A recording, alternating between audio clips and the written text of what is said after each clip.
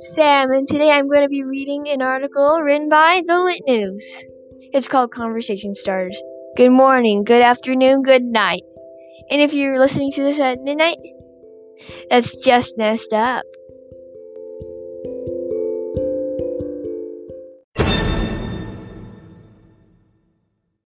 Now I'm going to read Conversation Starters, written by me.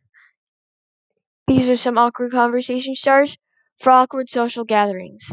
Do dogs have lips? Do you like writing? And I learned about this one in science class. What was your dream? Now I'm going to read more conversation starters, also written by me. These are awkward conversation starters for awkward things. Did you see the update on your game? Who's your teacher this year? And ask them if they play a certain game or your favorite game. And those were some conversation starters. Now I'm going to read an article. Well, not quite an article. A scary story! And this is written by Honor, me, and edited by Vivian and Honor. And this is for October 2020, the first edition. Now, I'm going to read The Shoes.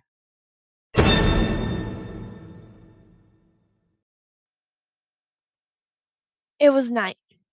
The buzzing of flies flooded the room. The wind blew in through the windows and the curtains were flapping.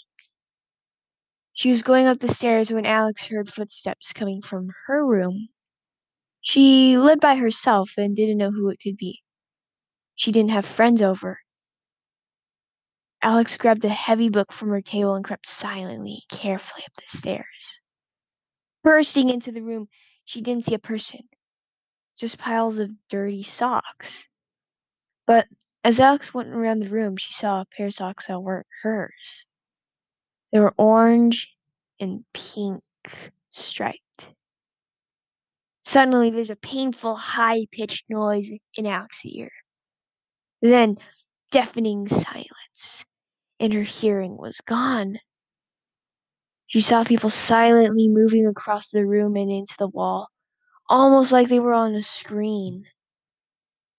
After a few seconds, she could hear again. Strangely, the people weren't in her room. Alex was overcome by exhaustion and shock and lost consciousness. When Alex woke up, she heard noises coming from the hallway. She stumbled toward the noises, and in the dimly lit hall stood a tall, dark figure like a shadow. Sharp, long nails. It had horns that were orange and teeth sharper than its nails. Alex screamed as the figure began to come toward her. Throwing open the front door, she ran until she got to a gas station convenience store. Chips and water bottles were lying on the floor. Stepping around the mess, Alex went to the door on the side of the building and skidded through it. She found herself in a room that smelled like sweat and cheese. Books were on the floor. Socks were scattered around the room. Socks like the ones in Alex's house. The ones that weren't hers. Alex tripped. She saw people in suits and ties. They were using video game controllers, and there were people with headsets.